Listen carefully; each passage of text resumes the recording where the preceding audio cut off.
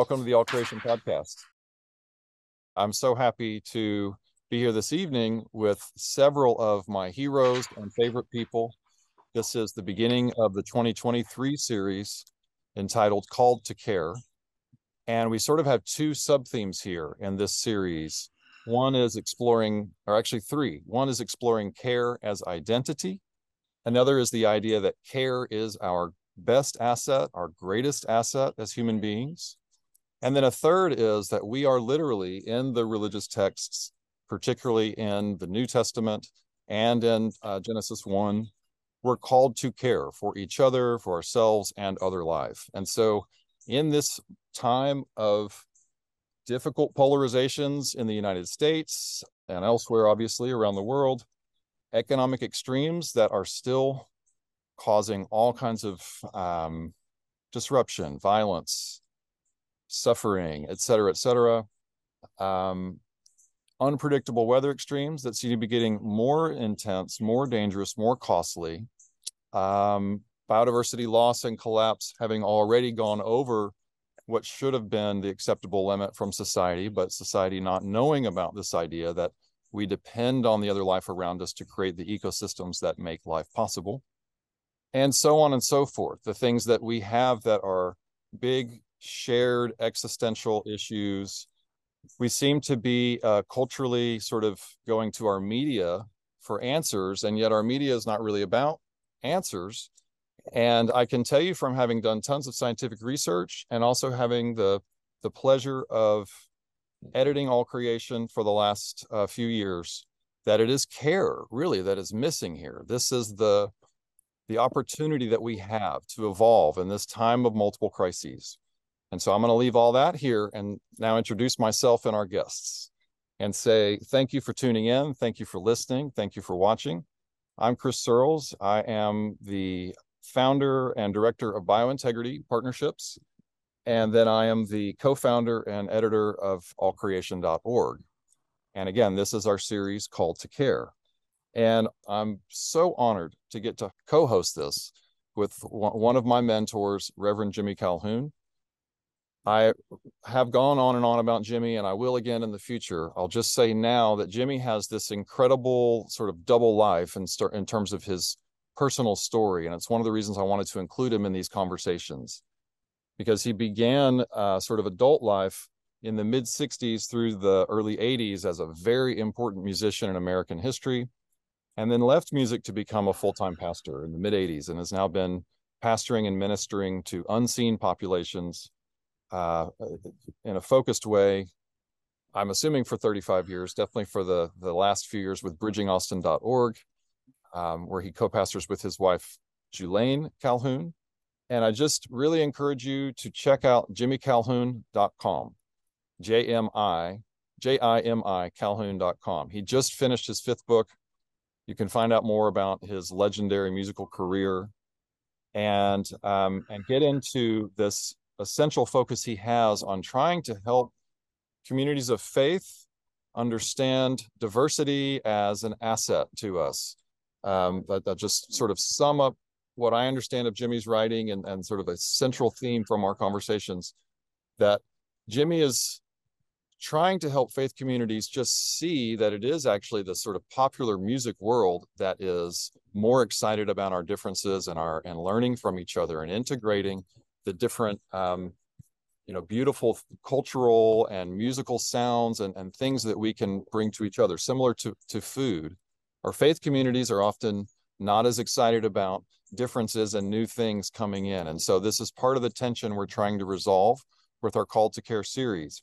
And on that note, we have two of truly the best people in the world that are doing this work across the Atlantic Ocean, between cultures in Kenya and America. They live in North Carolina now, but Sam and Melody Harrell were both born in Africa.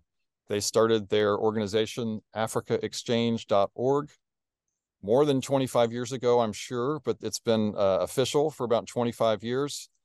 Based out of Kenya. They only moved to the United States, I believe, in the last 7 or 8 years full-time. They raised 3 sons in Africa.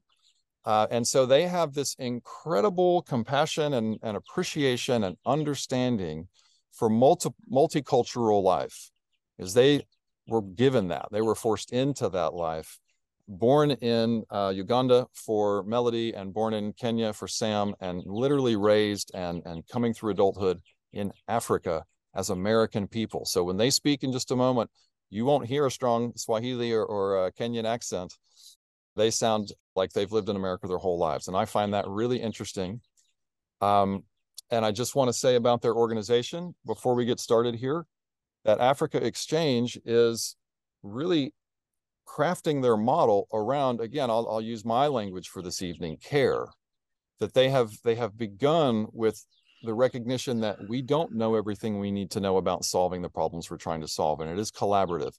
And there's a lot more that I'm sure Sam and Melody have to say about their methodology, and so we'll let them speak on that in just a moment.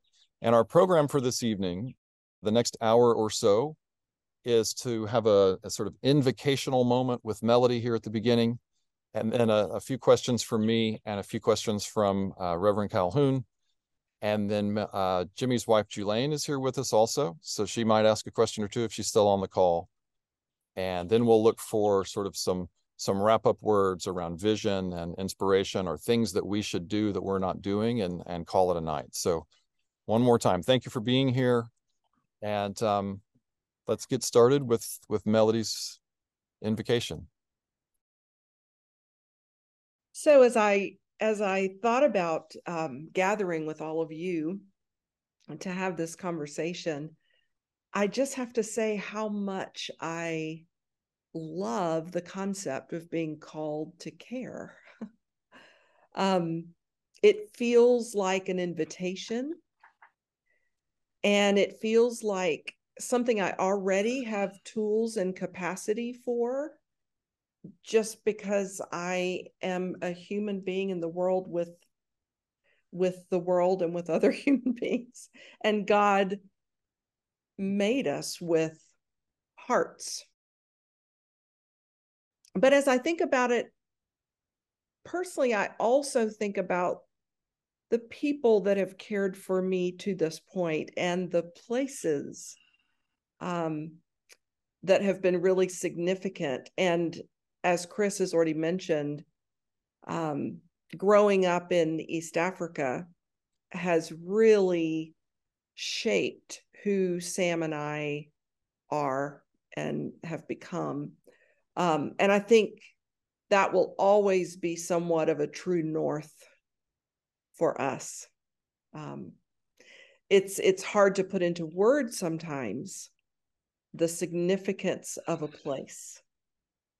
But I'm grateful for it.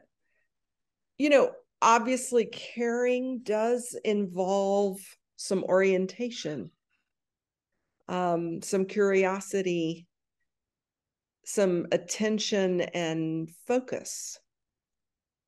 And maybe the first step of that is noticing.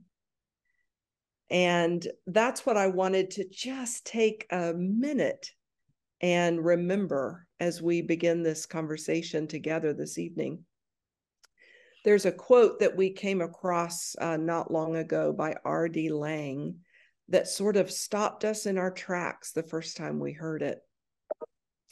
And that's what I wanted to share as we begin talking together. So let's take just 2 or 3 seconds and quiet our minds and hearts. Whoever's listening to this, you might want to close your eyes for a second and just listen to this quote. And then I will read it again, sort of in a Lectio type of fashion, slowly, the second time. So just hear this. The range of what we think and do is limited by what we fail to notice. And because we fail to notice that we fail to notice, there's little we can do to change until we notice how failing to notice shapes our thoughts and deeds. Let me read it one more time. The range of what we think and do is limited by what we fail to notice. And because we fail to notice that we fail to notice, there's little we can do to change until we notice how failing to notice shapes our thoughts and deeds.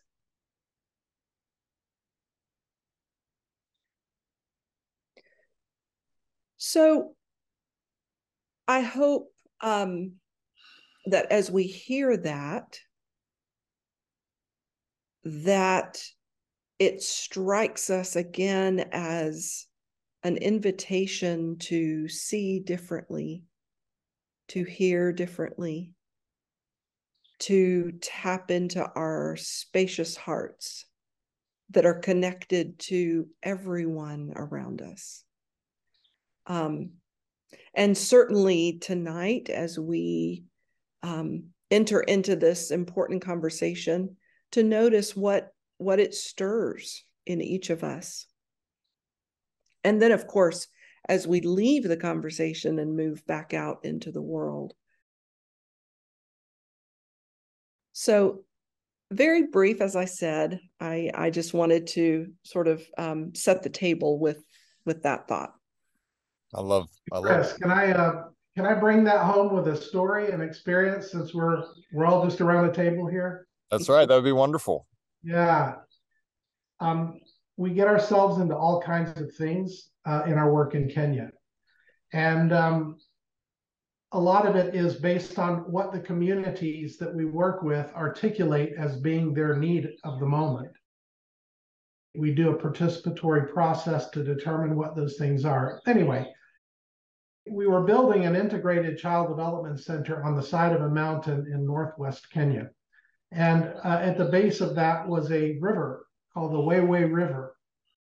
And this river was, during times of flood, treacherous for people trying to cross, the kids trying to cross to come to school. Several deaths a year with people just getting swept away. And the alternative is to walk for 2 hours around to the closest road bridge and come back up. And so the community asked us to build a bridge across this river. Well, it just so happens that one of my best buddies runs an organization called Bridging the Gap, providing access in rural areas across fast-flowing rivers. And I've worked with him for a long time, and occasionally get to use one of his concepts in building smaller bridges. This one was 120 meters long across quite a huge river. And so it's a suspended bridge, a hanging bridge, not like the Golden Gate that's flat with towers and suspended that way. It actually droops from the anchors, and it's one of those things you walk across and kind of hold your breath. Anyway, we were in the process of building this bridge. And, you know, it's a lot of logistics.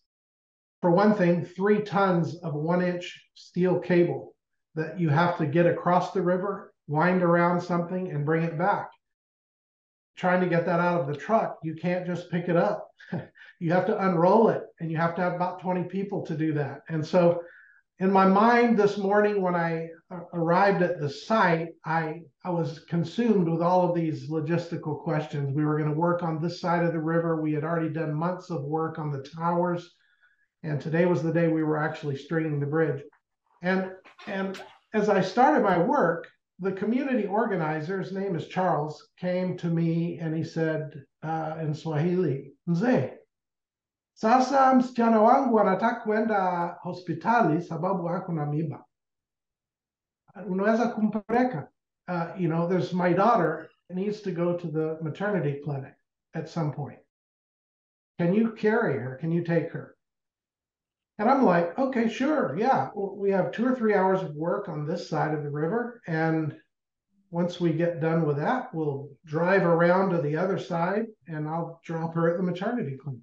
Easy, right? Problem solved. And so we proceeded to do work and so forth and got to the point where we had the cable across and back, long story. And I'm wrapping things up, putting the welder generator in the truck and gathering the people and starting to go to the other side where we tension everything. And I'm looking for Charles's daughter, who, by the way, was as a high school student, was impregnated by her teacher at the age of 16, pretty high risk pregnancy. And I'm looking for her and asking Charles where she is. And he kind of looked at me strange and he says, well, I mean, she didn't want to wait for you, so she started walking. And I'm like, oh, okay, well, maybe I'll meet her on the path, on the way. We all get in the car and start driving to pick up my guys in the back. And we come over this little crest. It's not really a road, it's just a track.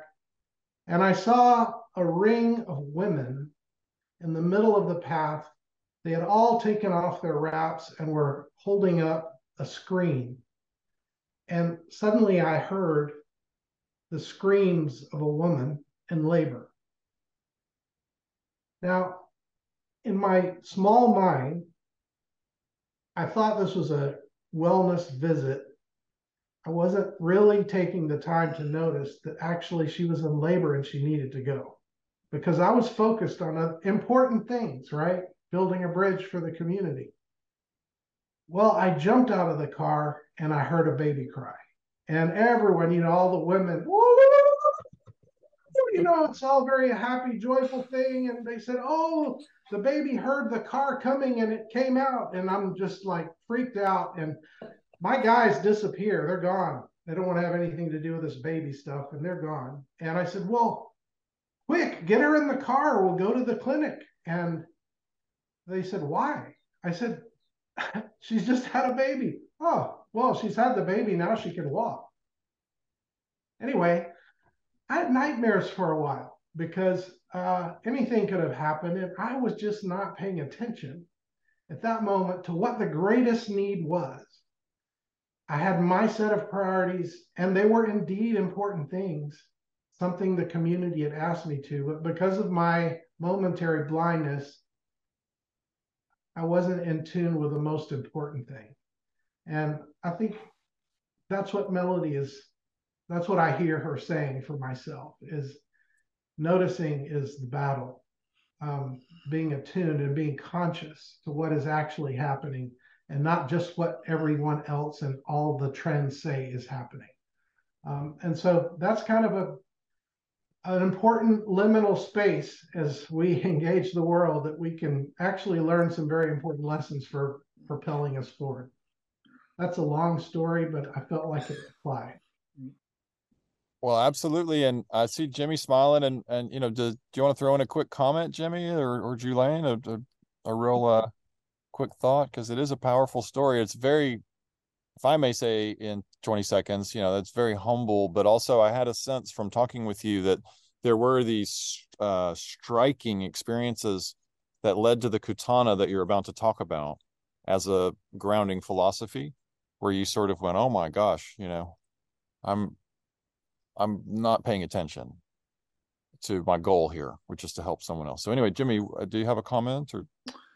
Not really. I just, there's a parallel in how we started Bridging Austin in that, because there was a drummer named Eddie Taduri who was my roommate in the he used to play with the Beach Boys, and he got hurt in a surfing accident off the coast of Santa Barbara. And he became effectively a quadriplegic. Legally, he's a quadriplegic. And during his rehab, various friends would bring him drumsticks.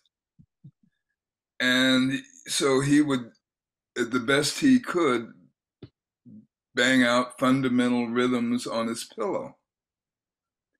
He was in a rehab ward, and as he was doing that, he noticed that other people who hadn't moved their limbs prior who were unable to communicate started responding to hearing rhythms. And because of that, he started the Rhythmic Arts Project, which is a global teaching organization centered around drumming. It's not a drum circle, but it's using rhythm to educate people who you can't communicate with any other way except through beat patterns. And they learn how to communicate with each other and between each other through this man's work. And the parallel to what you just shared was he came to Austin and asked me to, about 9 years ago, he asked me to be a second for him. So we went out to this Roman Catholic church, and I thought, oh, there's going to be 8 or 9 sweet kids, and we'll pinch the cheeks, and we'll have a great time, and he'll play the drums, and I'll do a little music presentation. Well, there was busload after busload after busload of all these people who were differently able getting off, and I thought, where are these people during the day when I'm going into the market, driving around, walking down the street, going to school, going to church? Where are they? And I found out that they were kind of pushed out of sight. They have these community homes all over town, and they just sit there. And I never noticed them.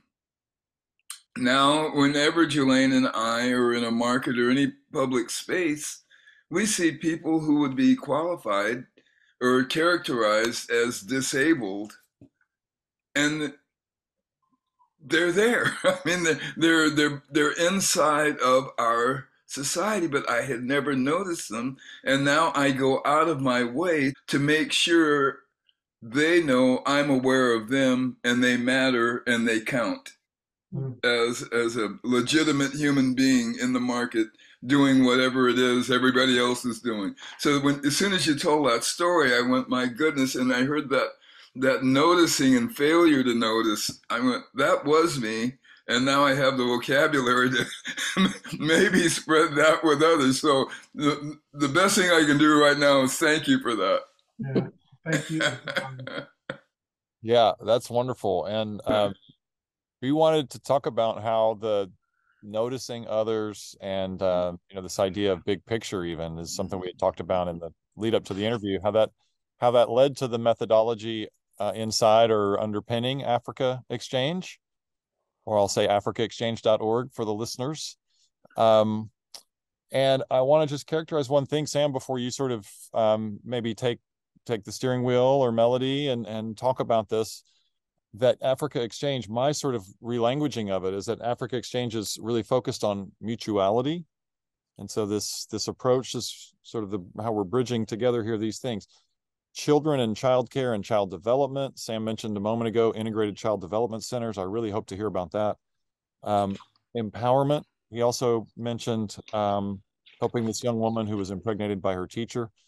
They have lots of these stories of helping victimized people or people who would be put in arranged marriages. And I don't know much about that either, but I know that's a big thing. And another piece I'll just throw in about why I'm excited this particular group of people is here to kick off this series is that each of you really understands how difficult this chosen life of care is, and yet you're still positive, fun people. And so this empowerment piece is really one of the most difficult ones because it's so economic and psychological as well. And then finally, earth care. That I've had wonderful conversations with Sam already about his appreciation for the other species, the lands, the ecosystems, sacredness of being in communion with other forms of life and being in those places that are still wild.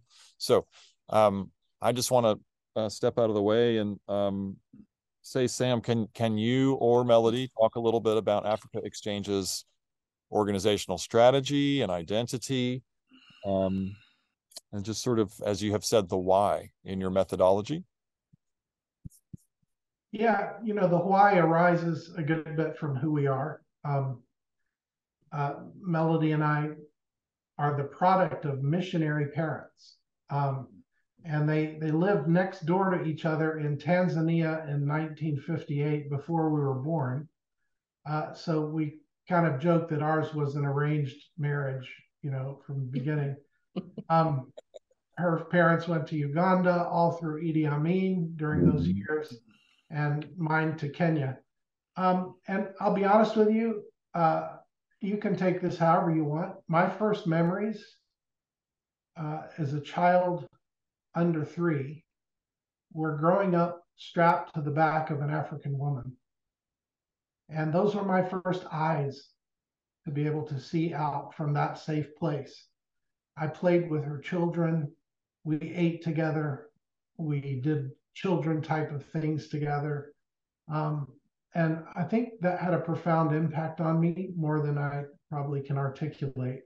I would say if there's one thing that characterizes both Melody and I, is that we're third culture people. You may have heard it talked about, third culture kids. I'm not familiar with that. I could use an explanation. Yeah, so it's people whose parents are of one culture, and yet they grow up in a different culture, and there's something in between those two. They have to kind of bridge cultures. In our case, every 4 or 5 years when we were growing up, we would come back to the States for a period of time and then go back home to where we lived. And trying to navigate those massive changes makes us something different, weird most of the time. But we call ourselves TCKs, or third culture kids. We belong everywhere and nowhere. And to be honest with you, a good bit of our lives are searching for identity and who are we? And one of our greatest joys is making ourselves be known to people who are close to us. So Chris, you're going to join us next month in Kenya. It's a profound joy for me to be able to share what makes me with you. That gives me great pleasure. And so that's why I do it. That's why I spend so much time organizing events and whatever. So this idea of Africa Exchange came about because as a missionary kid, I was in that milieu, and I watched a lot of one-way traffic. A lot of people from America, whether they were church people or aid people or whatever, they came with the answers. And, the African people just were there to receive the actions of these other good people. And I knew and I understood that there was some amazing amount of wisdom already in place. And I didn't see any kind of a transfer happening. And also, God had already been there. Yeah. Yeah. How do you mean?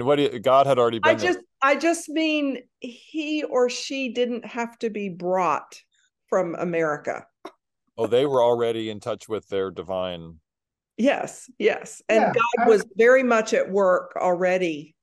The local people, the Kenyan people, the indigenous people. And that's not to say that, being people of the Christian faith, that's not to say that our primary message of love and mutuality is nothing. It's very profound through the example of Jesus, and it's our motivating factor.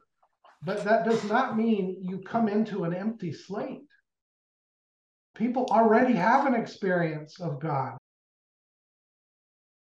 I heard a story, and whether it's true or not, it's true.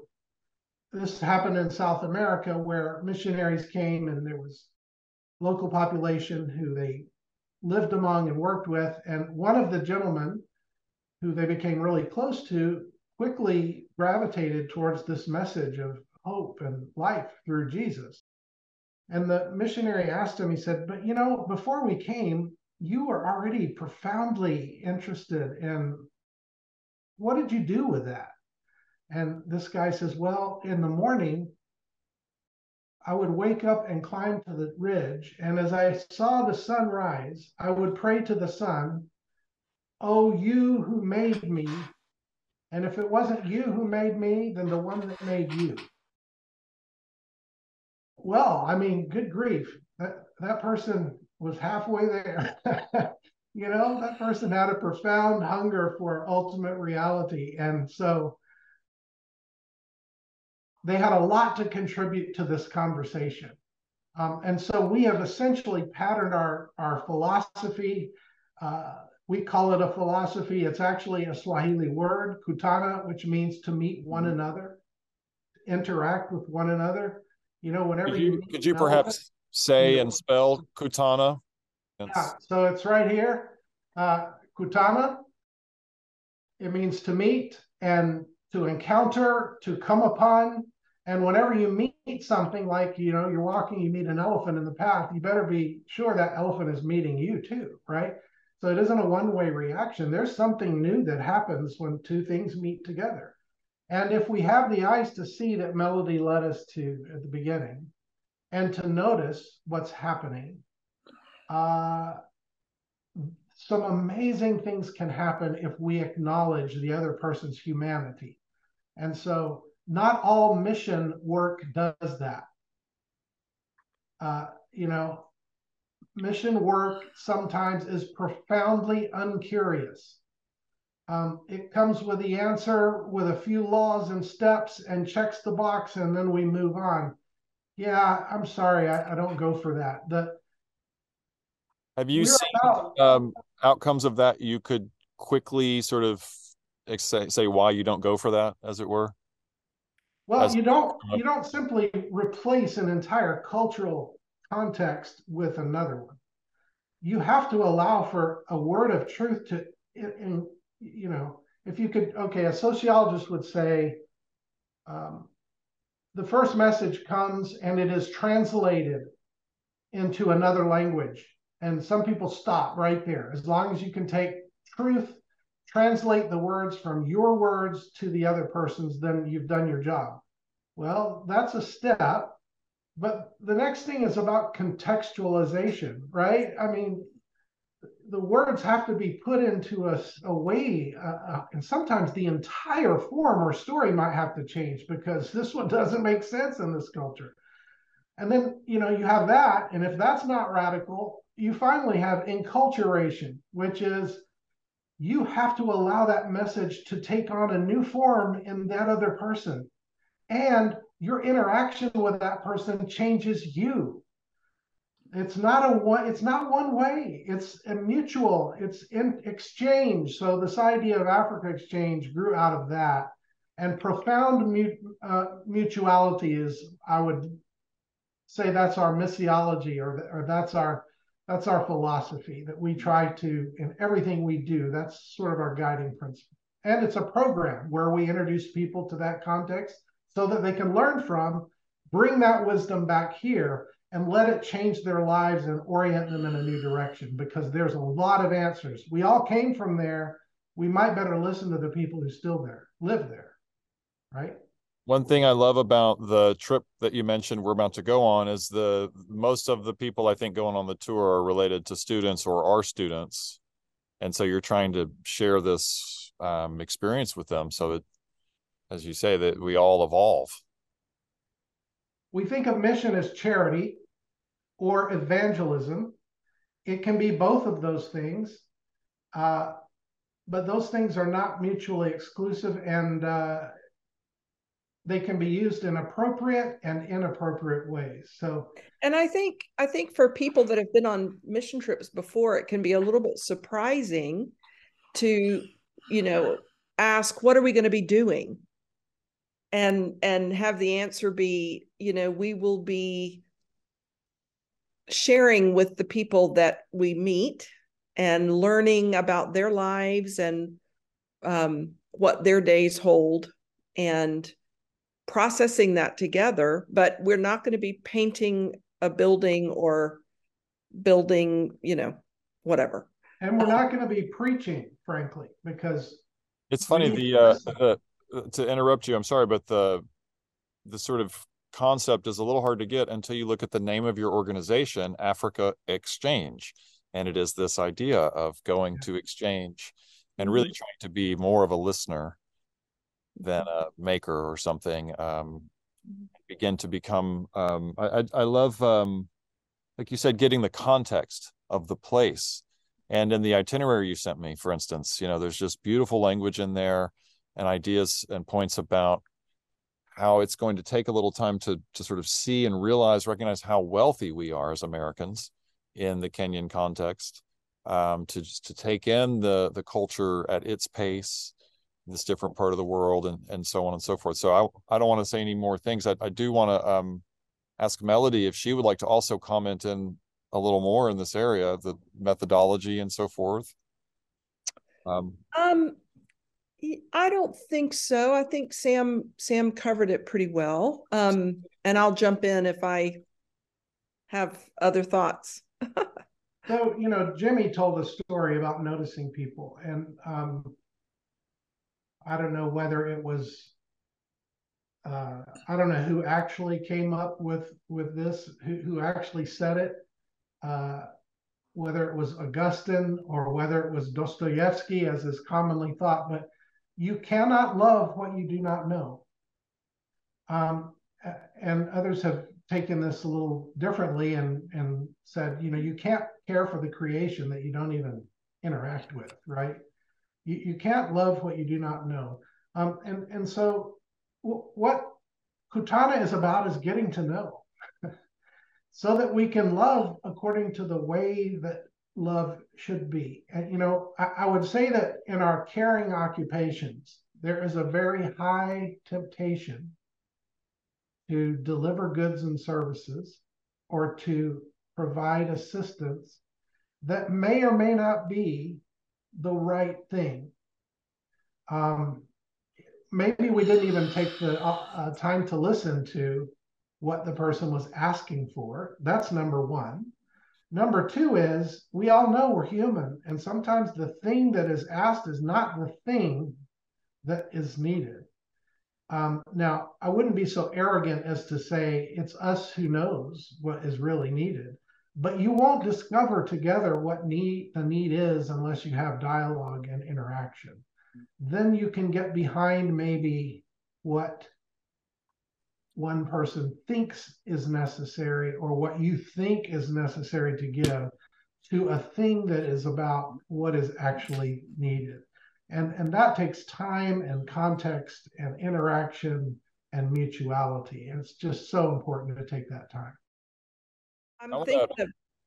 Sorry, go ahead. I'm thinking of the beautiful idea of stories and storytelling, which takes time and takes being close with one another, and the space for that to happen. And all of us know how we respond when we hear a story and how deeply impacted we can be. And so this kind of groundwork and this kind of way of operating, I think, fosters that at all kinds of levels.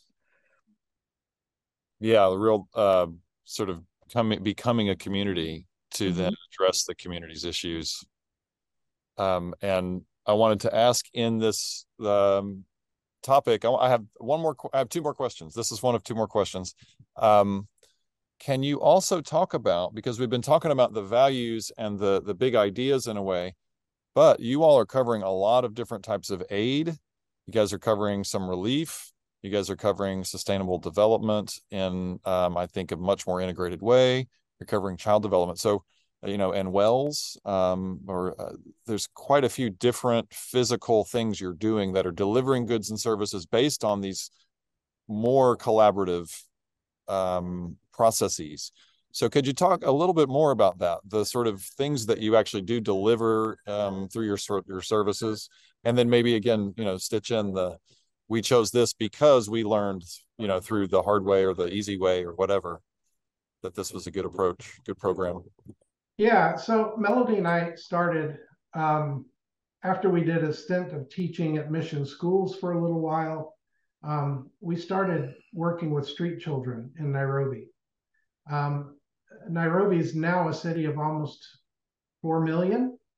And at the time, it was probably more like 2, and there was 80,000 street children. These are kids who live in slums who come from the rural area trying for a better life. They quickly roam the streets, sleep on the streets. They could be orphaned or whatever, abandoned. They sniff glue, they beg, and they get a little bit of contact cement, and they put it in a bottle in their sleeve. And that glue is not about getting high. The glue is about making them not feel the hunger and the cold, right? But pretty soon it fries their brain, and in 5 years they're goners. So our work was essentially to take a cross section in one place in Nairobi of these kids and try and rehabilitate them, along with a couple of other organizations. We helped start an organization called Kids to Kids that reached out to these kids, informal education and so forth. About 5 years into this and working in slums, trying to work with some sort of foster and orphan care, I'll be honest with you, I came to the end of myself. That weight was too big for me, and there was no end in sight. We were helping, I don't know, 500 or 600 kids, and there were 60,000 and growing, and there was no brilliant solution. And it's hard work to work with people on the edge. It's not sexy. It doesn't make you feel good at the end of every day. It depletes you, and it's rough. And working in a slum is one of the worst things in the world. Beautiful people in a horrible environment, no sanitation, and that's what we did day after day. And through a long series of events out in the bush, I discovered that there were a ton of children who didn't have their needs met in their home context in the rural areas. And that's why they were coming and migrating to the urban areas. So we have spent the rest of our lives trying to stem that migration and keep street children from happening by attending to the needs of children at the age of 4 to 6. That's our target. The ages of 4 to 6, trying to provide for them what we call an integrated child development center. Now, that name integrated is a little bit like mutual. We can't just start a school. These children will never come to school if they're hungry. They won't come to school if they're sick. They won't come to school if they don't have a building, and they won't come to school if they don't have water. So when you're talking about a preschool for children of that age, you've got to start with first listening to the community. You kind of have a meeting under a tree, and you get all the old wise people, you get a religious leader, you get a chief, you get a teacher from the school that's the closest, which might be far. Get a government person if you can, parents, get them all together and talk together about what is needed. And our idea was, at the time, early childhood development was not catered for by the government.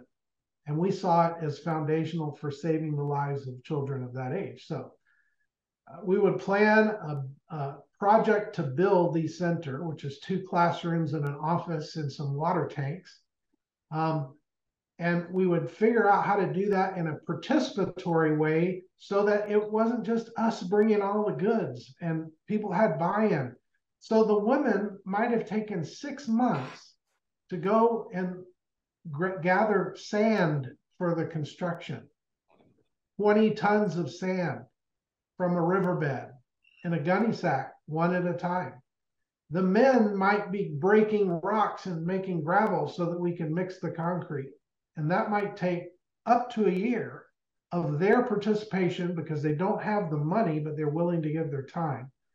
And then we would come with steel and cement to make concrete and start a structure. And we would, during this time, we're getting to know the community, moving slowly. Our manager in Kenya, Mark Okello, is a fantastic human being. He himself was a compassion child, so he knows what this is like. And he guides these communities and helps them form committees. And so essentially the holistic care of children 4 to 6 includes clean water. 60% of children, the deaths are caused by diarrheal illness because of no clean water. And you can do away with half of that if you help a child wash their hands once a day with soap. So it's not rocket science, but they have to have water. So we might dig a borehole. We might do rainwater. We always do rainwater collection. We might go and find a spring that we can protect, or pump water from a river. We've tried all the ways. Typically, it's a borehole because it's usually clean if you can drill down. So we do that. We provide nutrition for children through a sort of proprietary porridge that we have developed with a manufacturer in Nairobi, using, instead of just dumping vitamins, we use millet, sorghum, moringa, amaranth, ginger, all of these things that actually bring through the things themselves nutrition and boost the immunity of children. Then we do malaria prevention. Every child gets an insecticide treated net. We do deworming. The minute you deworm a child with a dose that costs $1, to flush out the worms that are taking all of their nutrition from their brain to their stomach, you can see the mental acuity just go up. And this is just a no-brainer thing, right? Then we train the teachers. We have used the government curriculum, and we start a school and then help the community to maintain that school. So we've done that in 14 locations in Kenya, and we always choose the most far out places where even the government has not reached yet. And some of those places are insecure, where ethnic groups are fighting over pasture or not getting along, and we're trying to build peace in those areas.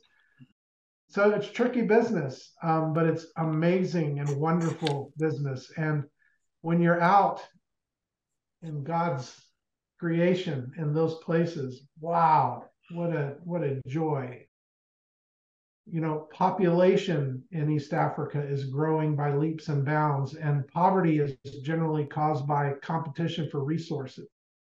If you can educate a child, get them on the trajectory of primary school, and then get a girl who is graduating from primary school in the 8th grade, keep her from getting sold off to be married, and help her get a secondary education.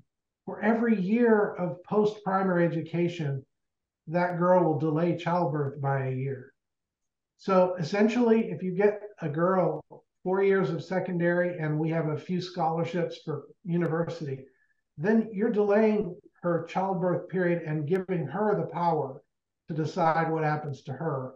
And at 23 or 4, she can make those decisions and not be, sold for some cows to the dad's rich uncle kind of thing.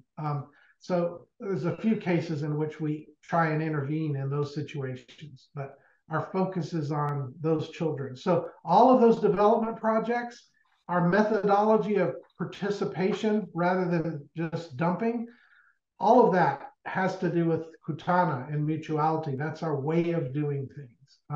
And that's how we kind of integrate in the community. And let me ask, before I ask Jimmy to comment, is there a Christian or a religious parallel or tie-in, particularly to Kutana for you all? Yeah, the incarnation is Kutana. It's not God from afar, it's God coming close. And it's conversation and hands and flesh. That's what Kutana is. And our model is Jesus. And we typically will partner with churches or women's groups who are at least open to the idea of faith journeys. We have one center that is run by a Muslim woman. She's very open. She was raised by a Catholic nun, but as a Muslim, because it would have destroyed her in her society any other way. But this woman is fantastic. She's the best teacher we have. And well, she's Montessori trained, right? Yeah.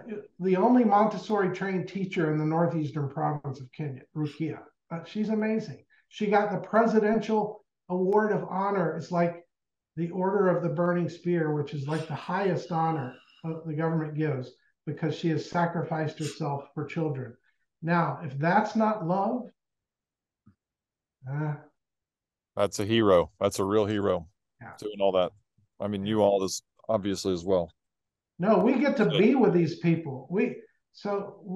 That's our joy, is we get to be with everyday people who are doing extraordinary things, who sacrifice a lot to be able to give of themselves to help create and sustain something that's important for the next generation. Well, that's the best thing each of us can try and do, and when it comes to the future. And I have one more question, but I would love to hear from Jimmy and Julaine if they want to comment on the amazing thing Sam was just talking about before I ask that question.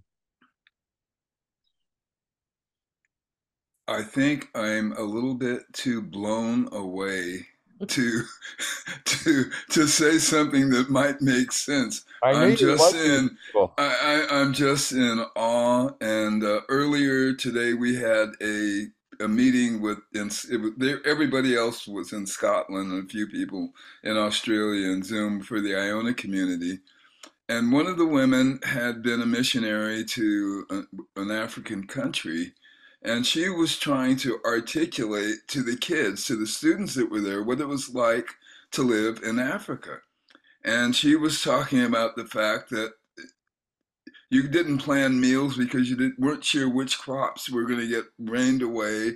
And when they were rained away, then you had to focus on something else to eat. And just how life wasn't, you weren't able to plan in the Western sense. You lived, you dealt with life as it came to you, and you adjusted.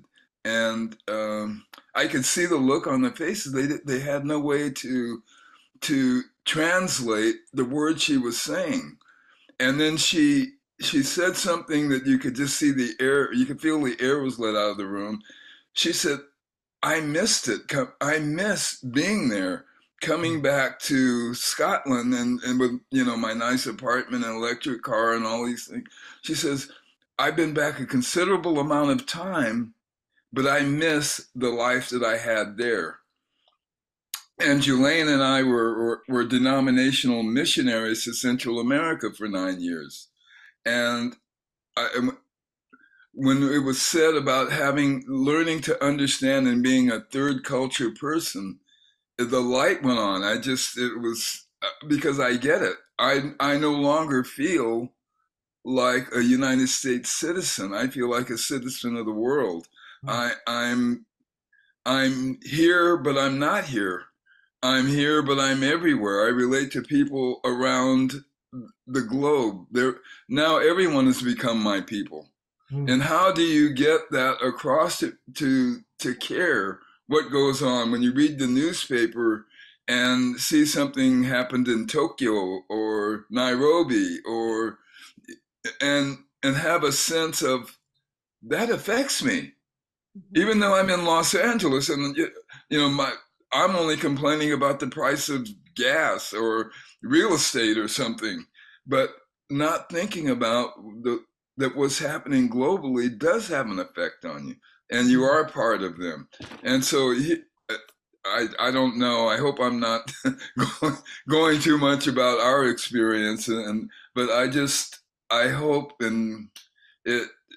that people are that they're catching a vision for what you're saying, because it's so important and so necessary. And the only word I can think of is awesome. You've hit on just some really important things. Thank you. African philosophy is based on Ubuntu, if there is such a thing. We think of Africa as this one thing. Man, yeah. Can you imagine talking about all of Americas, all of them from Canada to the tip in Chile as one thing? No. So Africa has 50 plus states. Kenya alone has 40 languages. So there's no such thing really as Africa, but South Africa has sort of given us this Ubuntu idea, this idea of profound mutuality, which we're kind of using Kutana as a derivative. It means I am because we are. I don't have an existence on my own. I need others. And what you've just described from your experience with this missionary woman, what she's missing is that the needing of other people for your life, because we have patterned our lives after sort of hyper individualism. You know, we turn our focus inwards. We have all that we need. We're self-sufficient, and we see that as being the highest good, not needing anything or anyone. That's a myth. We might be spinning around in a little microcosm here, but boy, globally, we need African philosophy to get us out of the climate crisis. We can't face this as individuals. So there is a wisdom that we want to celebrate, and we need more of it. We want to be about that. Yeah. Boy, that is beautifully said. And I want to just mention something, because when you and I spoke, checked in yesterday, Sam, the way you emphasized the English translation of Ubuntu really hit me. And you just said, Ubuntu means I am because we are. Yeah. The way you emphasize because we, it's like the even the ability to exist, in any moment as an individual depends on this sort of recognition and membership with others. If I could show, if I had a way of showing you, in the corner of my office here it is called in Tanzania Ujamaa. It is a solid ebony carving, and it is people climbing and holding together as people. And without each other, the whole thing collapses. It is the icon of community. And it's a reminder of how much we actually need each other to stand up. So that's something that I look at every day. Beautiful. Julaine, do you have anything you want to contribute to this piece of the conversation? No, I just think that the message is vital, and particularly after COVID and lockdown, I think people have become even more so into themselves and independent. And I think that it's important to remind us that we do need one another. And I think it's a beautiful message. So thank you both, Sam and Melody. Yeah. Okay. And so I wanted to also ask you all about your story in this care sense, that, sort of what led you to the life of care, if you haven't already kind of talked about that. The personal story a little bit, the faith aspect of that as well, where you're rooted in this undertaking. Again, you all are dealing with some of the most overwhelming situations in the world, and you're dealing with them over long periods of time, years and decades. And so there's got to be quite a bit of depth in the foundation of that. Anyway, can you talk about your personal aspect of that, sort of before or inside of Africa Exchange? Yeah. When you ask a question like that, I find myself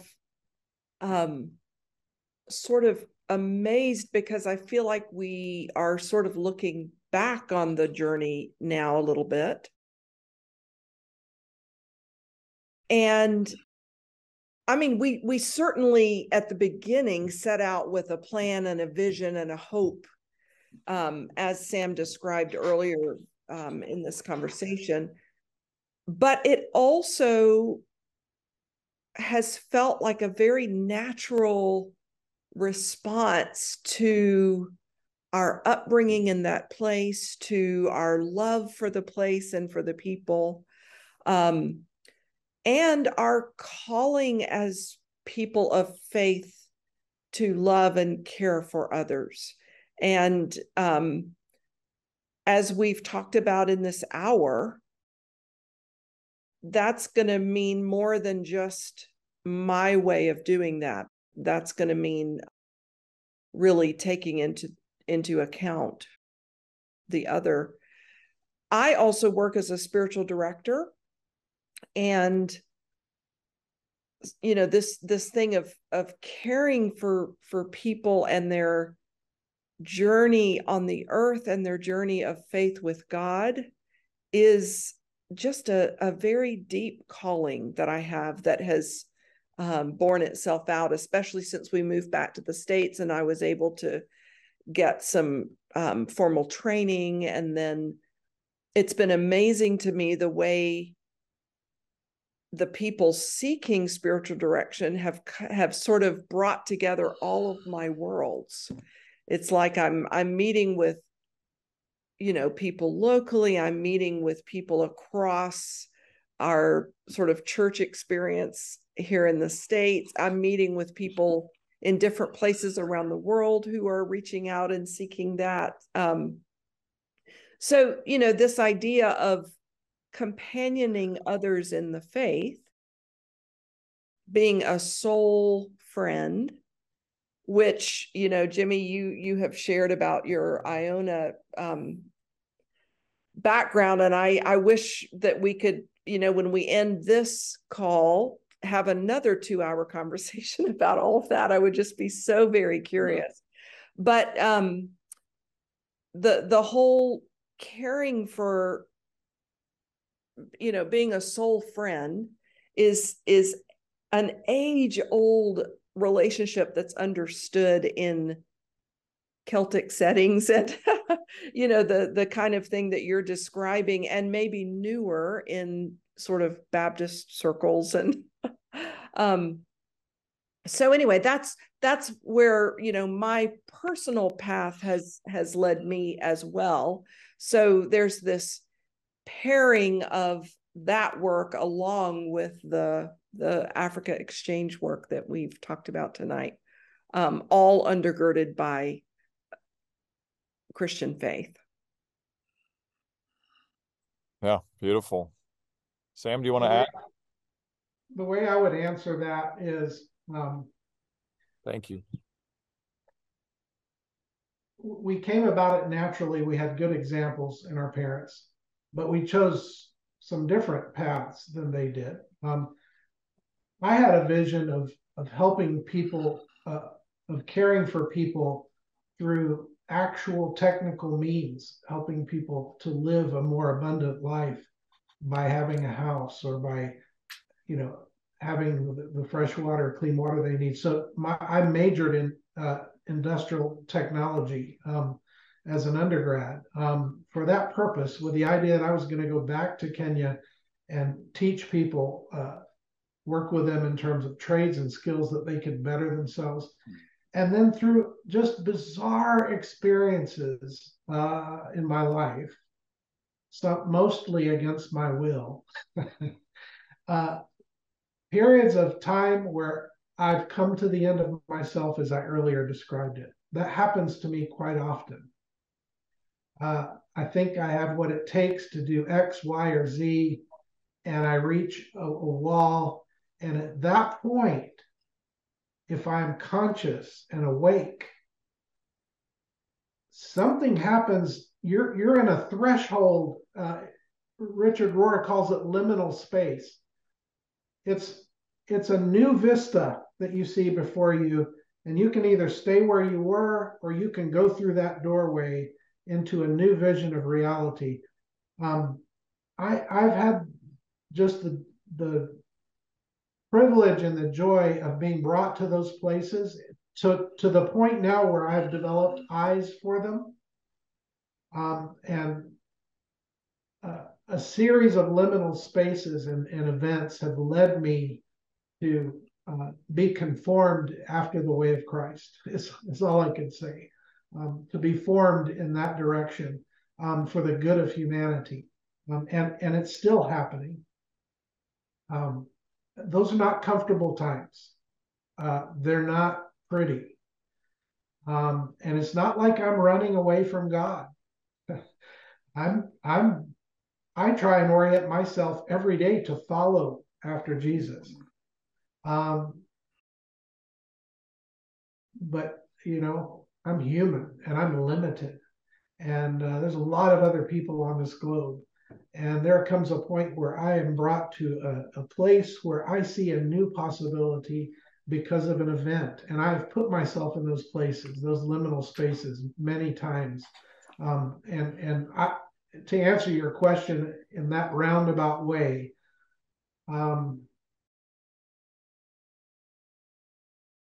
contemplation and action work,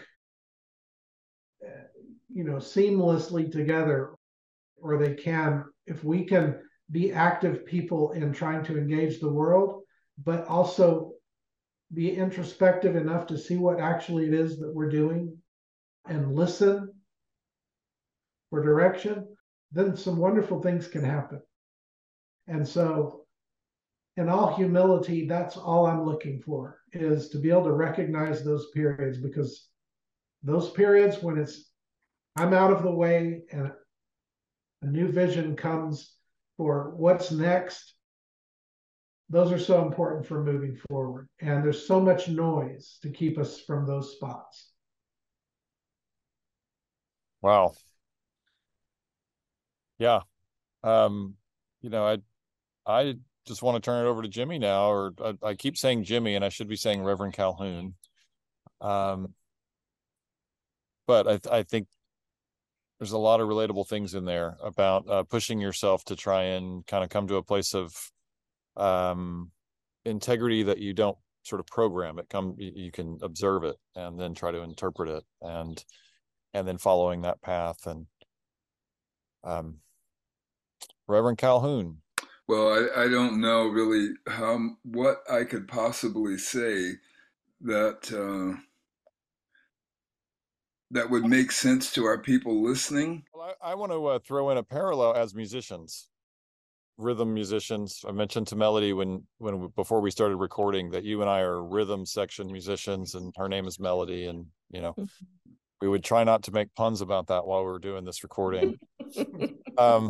But the thing that Sam was just saying a moment ago about sort of seeing yourself, it reminds me of one of the hardest things of being a musician is hearing yourself while playing, being in the group and being able to hear yourself and hearing the group.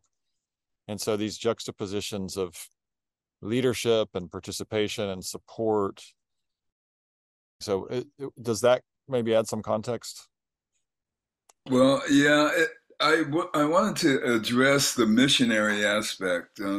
For those that might be listening that come from the traditional model, because Julaine and I, we led teams from the States, we received teams, and typically they would be teams that would come down to paint buildings, pass out tracts, some kind of doing, and very little being. And what I'm hearing tonight, and what the importance of what I understand Africa Exchange to be, is the latter.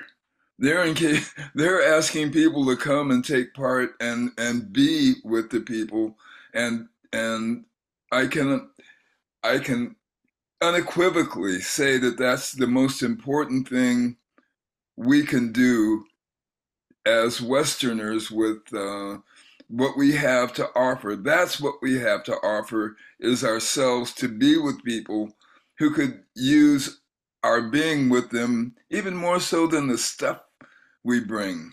Mm-hmm. The stuff we bring automatically brings with it some problems. It changes the dynamic, and both for the giver and the receiver. And what I'm hearing here is some people who understand better than I, in my short 9 years of learning how to holistically love people, love all of them, love every aspect of them. Whatever the packaging is, whatever the language is, somehow you can communicate from the heart and be with them. And I think I'm sauntering on, but I'm very, very, very excited, and I just can't say enough about what I've heard tonight, and your organization, and I'm done. Thank you, Jimmy. Well, Pastor Julaine Calhoun, you're here as well. Thank you for those comments, Jimmy. And you also like to say some things, ask some questions? I really don't. I'm in awe. It's a wonderful conversation, and I'm very, very impressed with what's going on. Yeah. It's funny. I'm privileged to know Sam and Melody and also Scott Sabin over at Plant with Purpose. And these are people that are doing this international sustainable development through a care-based model, through an integrated model that is about empowerment of communities.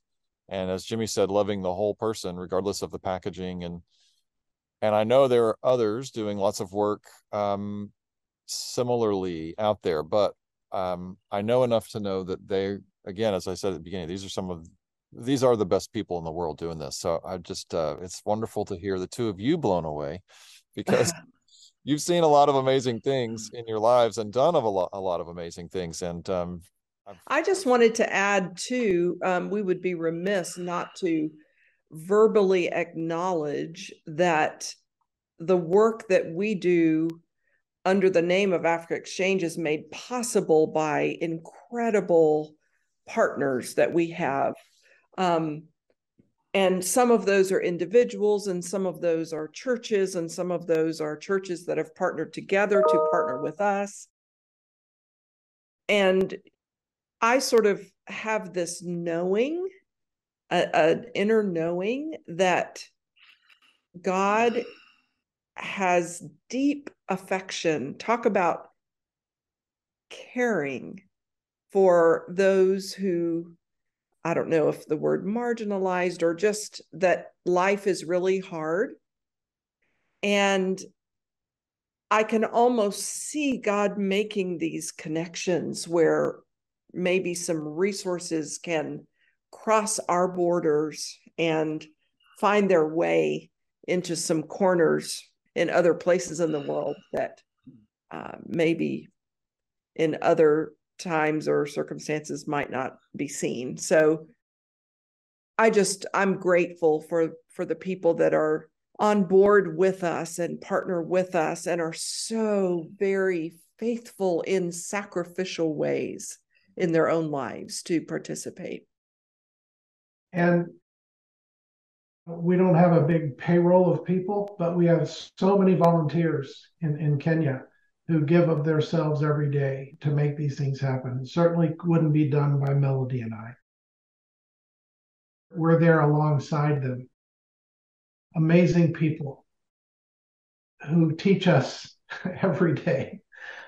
Chris, I wanted to just maybe throw out a last thing here. And it was spurred by something Jimmy said earlier about his vision and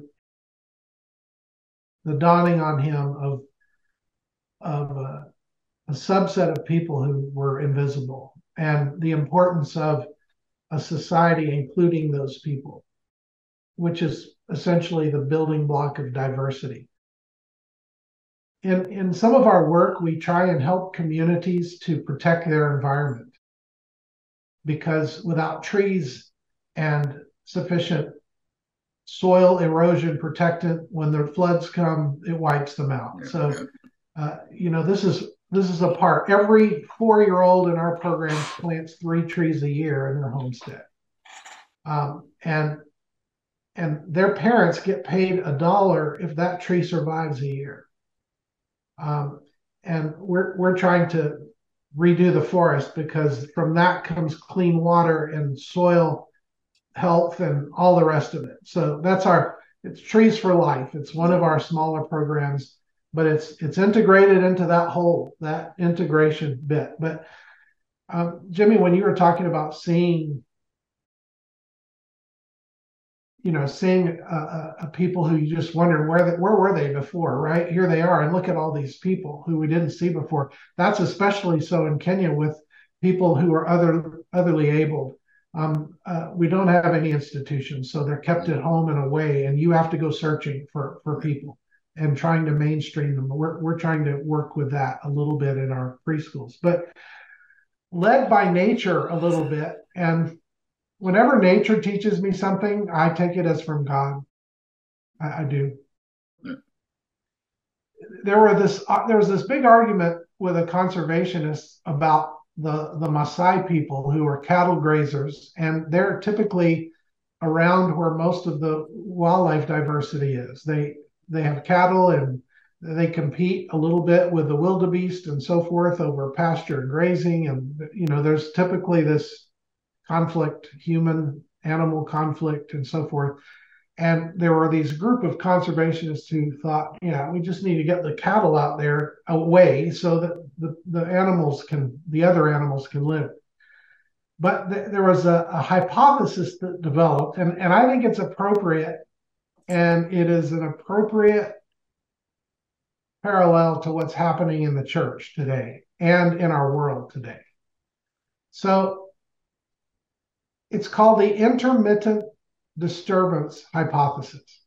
And it says that if the soil and the monocrop of grass is not constantly or periodically hammered a little bit, keep it from becoming one species and thus a less biodiverse, healthy environment, you're going to lose your environment. And I see so much of what's happening in the globe today, global migration and other things, as a period of disturbance, but it's for the good. It's going to wreck our systems.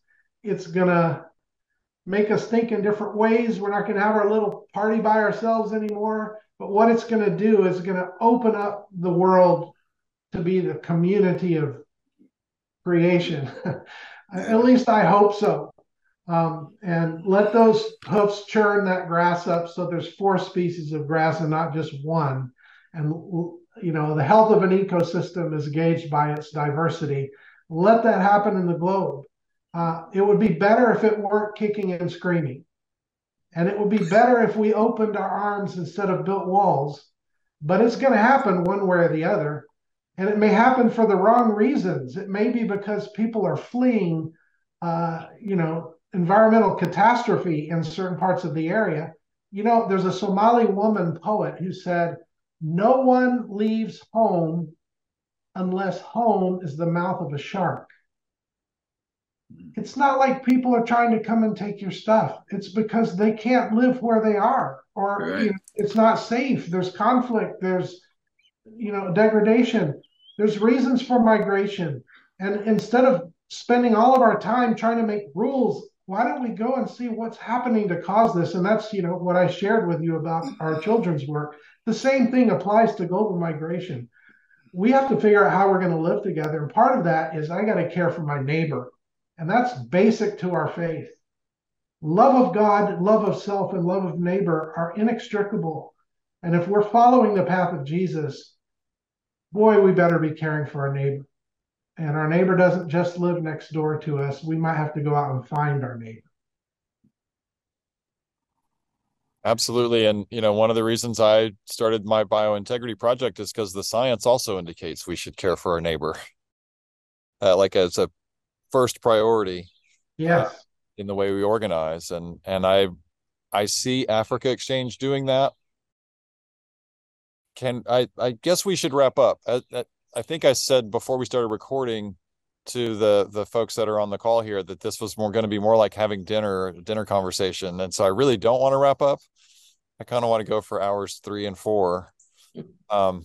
However, we didn't plan for that. So I would like to ask Melody and Sam if they have ideas on this, just to share any of these or all of these, sort of, what is it we need to know in this context of making the future better for such marginalized or unseen communities in different parts of the world, from the United States, from the mainstream Christian culture here in the United States especially. Also maybe, or do you have advice for people who are trying to figure out how to find their place in a more care-oriented lifestyle or profession or direction. And then lastly, an and or could be just inspiration. Sam has said a couple of times it is not easy, and there are times where you go way down. And I think one of the things that disappoints me most about mainstream religion culture in the United States is people are reluctant to take on the opportunity of getting involved right now. They're afraid. They don't feel inspired. They want hope. And it's like, man, you get hope from doing things. That's when you see things get better. And so maybe some inspiration would be good. Yeah. So Melody and Sam, can you share a little thoughts with us on that? And then we'll close out. Oh gosh, I don't know that I have inspirational thoughts to share.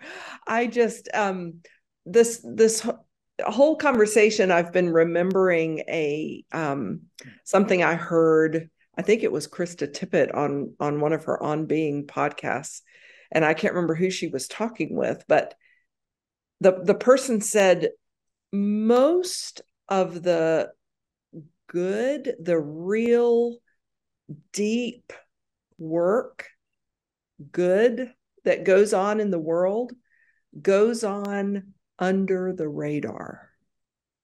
She said, actually, the truth of the matter is in our country, the radar is broken.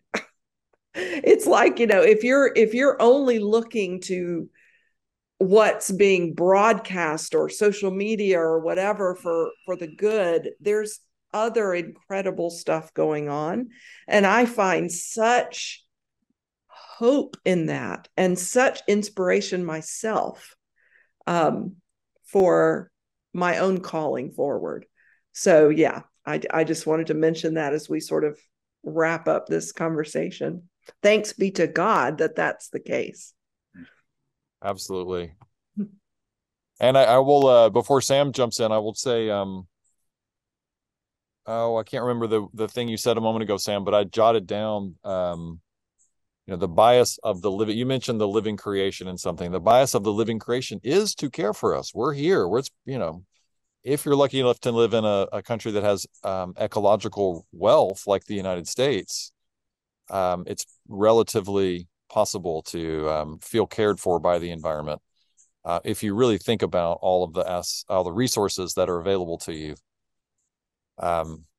So yeah, the living creation is really caring for us in so many ways. And I guess you were saying, Sam, when nature speaks to you, you see or interpret that as God speaking to you. And that struck me as care coming through, Exactly. If we, I guess my words would just be, I've come to realize through the help of many wise people, we really are operating on the basis of a myth of disconnection in so many ways. I won't get into a big theological discussion, but I understand Jesus coming to show us how we were connected to God. We are created in the image of God. And God doesn't hate us. God wants us to be at one. We are not disconnected, and we operate so much in our lives as if we could be disconnected from not only ultimate reality in God and Jesus, but from each other. We are not. We are connected, and we need to pay attention to those connections. And from the earth. And for the earth, exactly. I mean, we've created situations where we can be isolated from nature, but not for long. We can't be isolated from drought and tornadoes. Those are out of our control, even in our concrete bunker. So it's a non-dual way of living, one that is about how things are unified in God, would be my inspiration. And that plays out in so many ways. It plays out in you guys going down to South America and trying to understand a different way of being and bringing other people even to assist in that. That's good. We all do it better and worse at times, but what you're trying to do is bring people together. And that's a wonderful thing. And what we're trying to do in Africa Exchange is trying to help people who are marginalized have a voice so they can be part of the conversation, so we can get over ourselves and realize that we're all in this together. And so that would be my word of my final word, is that don't believe the lie that we're disconnected. We're connected. Sometimes it doesn't feel like it, but we are. Beautiful. And Jelaine, would you like to have a word? No, Jimmy, Reverend Calhoun, any last thoughts?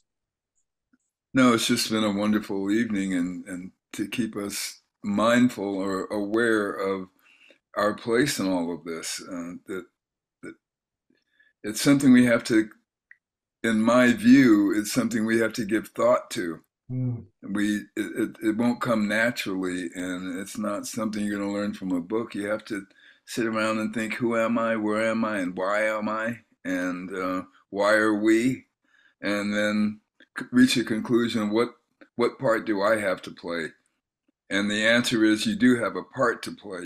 Everyone has a part to play, and I don't think life has any sidelines. You're either in it or you'll get dragged in it. You might as well go in intentionally. So it's been wonderful tonight, and I thank you for allowing us to be part of it. That would be my final comment. Well, same here. I'll just wrap us up and tie things off quickly, because we've been talking for a long time, and for the listener's sake, I'll say thank you so much, Melody and Sam. Melody is you guys. Thank you. Thank you. It's been a delight. Yes, I can't wait to see y'all in about, I guess, 4 weeks and 3 days or something. Yeah, we're going to Kenya. And yeah, I just was going to say that it's going to be amazing. And Melody is spiritual director at africaexchange.org. Sam is executive director at africaexchange.org. Jimmy is lead pastor, and Jelaine is co-pastor or has another title I don't remember, at bridgingaustin.org. And then Jimmy is also an author, and you can find his books and so forth at jimmycalhoun.com.